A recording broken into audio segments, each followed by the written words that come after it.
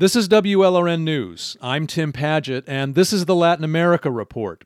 It's been half a century since the golden age of protest music in the Americas. Songs like Creedence Clearwater Revival's Fortunate Son that took on the Vietnam War. Some folks are born made to wave the flag, ooh, they're red, white, and blue. Or Mercedes Sosa's Como la Cigarra, a defiant hymn aimed at Argentina's military dictatorship. Cantando al sol como la cigarra.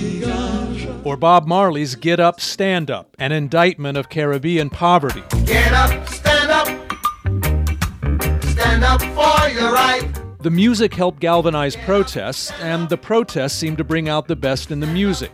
That same phenomenon is playing out again in Latin America and the Caribbean. Ya no gritemos patria o muerte, sino patria y vida. Y empezar a construir.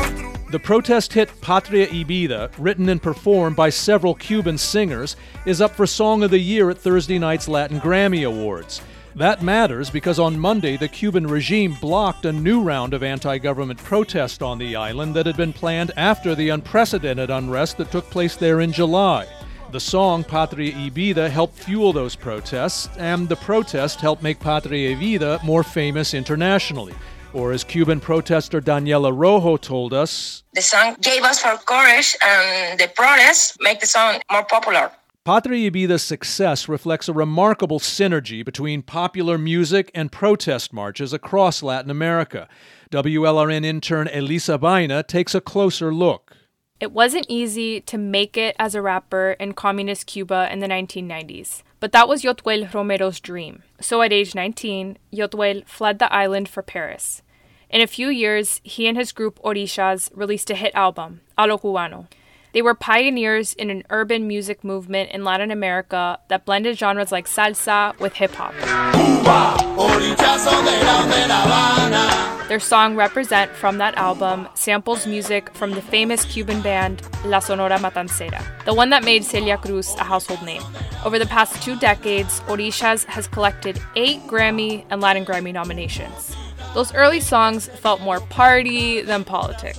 But a few years ago, Yotuel, who's now in his 40s, returned to spend time in Cuba and saw how its human rights and economic misery had only gotten worse since he left. I heard Yotuel reflect on the responsibility of artists during a Billboard panel about music and social justice this past September. La música no solamente números en Spotify y números en YouTube. La música mueve conciencia, mueve corazón. Music isn't just Spotify and YouTube numbers. Music should also move people's conscience. In 2018, Cuban artists founded a pro-democracy movement called Movimiento San Isidro. Yotuel watched from Miami as these Cuban activists protested the government's restrictions on freedom of expression. And to absolutely no one's surprise, the regime cracked down on it. But it helped inspire Yotuel and 5 other Cuban recording artists to release Patria y Vida earlier this year. The title is a poke at the grim regime slogan, Patria o Muerte, homeland or death. Instead, this is homeland and life. Influenced by the hip-hop tradition of always keeping it real, Yotuel was once again advancing a Latin American musical form, the urban protest anthem. Patria y Vida is a plaintive but hopeful Latin pop song that tells the Cuban regime, ya se acabó, your time is up.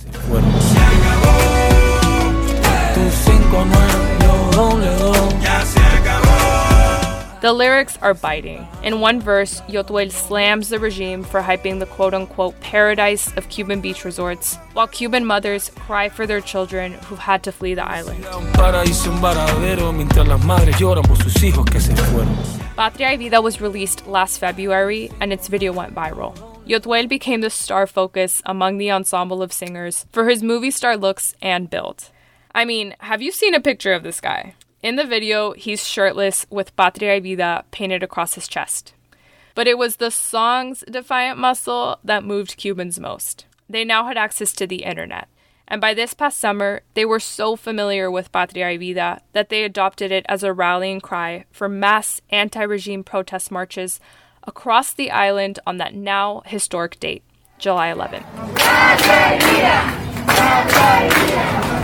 Yotuel was kind of stunned, but not completely surprised by the song's effect. Generó un impacto increíble, una sociedad que estaba dormida bajo una dictadura. It generated an incredible impact. It helped move a society asleep under a dictatorship to take to the streets. Here's the thing. In order for this symbiosis between protest movements and protest anthems to work, the song can't just be okay. It has to be hit-worthy. Cuban-American singer-songwriter Lily Blanco says Patria y Vida struck a chord largely because it was so well-written and remarkably genuine. There's been plenty of songs making the same argument. But I think in the case of Patria y Vida, it's real. I mean, I think what makes it so powerful is that it's not people singing along to a pop song. It's something that people have been feeling for a really long time. When the international media reported on those spontaneous protests, Patria y Vida experienced a surge in coverage too. So I want the Cuban Americans to know that we all around this table, and myself included, see your pain. Yotuel was even invited with other Cuban American leaders to meet with President Biden at the White House in late July. We hear your voices and we hear the cries of freedom coming from the island. One reason Yotuel became the song's spokesperson is that some of his collaborators inside Cuba, including Luis Manuel Otero Alcántara, were thrown in jail after the July 11th protests, as were hundreds of protesters, like Daniela Rojo. She's a 26-year-old single mother and artist living in Guanabacoa, Cuba. During the 23 days Rojo spent in jail after the July 11th arrest, she says she angered her cell guard by constantly singing Patria y Vida. He said that he could make me in trouble. But that song is our anthem. With that song, we start to believe that in Cuba we can have a different future. We spoke to Rojo last month. She's still facing a trial, but that hasn't silenced her. She's now active in a new dissident movement called Archipiélago that organized this week's demonstrations. She says Patria y Vida's Latin Grammy nomination only emboldened the group. I'm so proud of that. I feel we are not alone. Over the weekend, Rojo was reportedly arrested again, and her whereabouts were unknown. Since July 11th, other Cuban artists have released their own liberation anthems.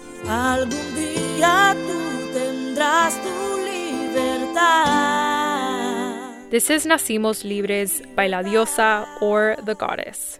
She sings, "One day you'll have your freedom, but resist, because we were born free."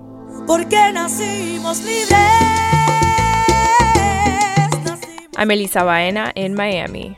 Tune in later this week for a look at this phenomenon in Colombia and elsewhere in Latin America. I'm Tim Padgett. This is WLRN News.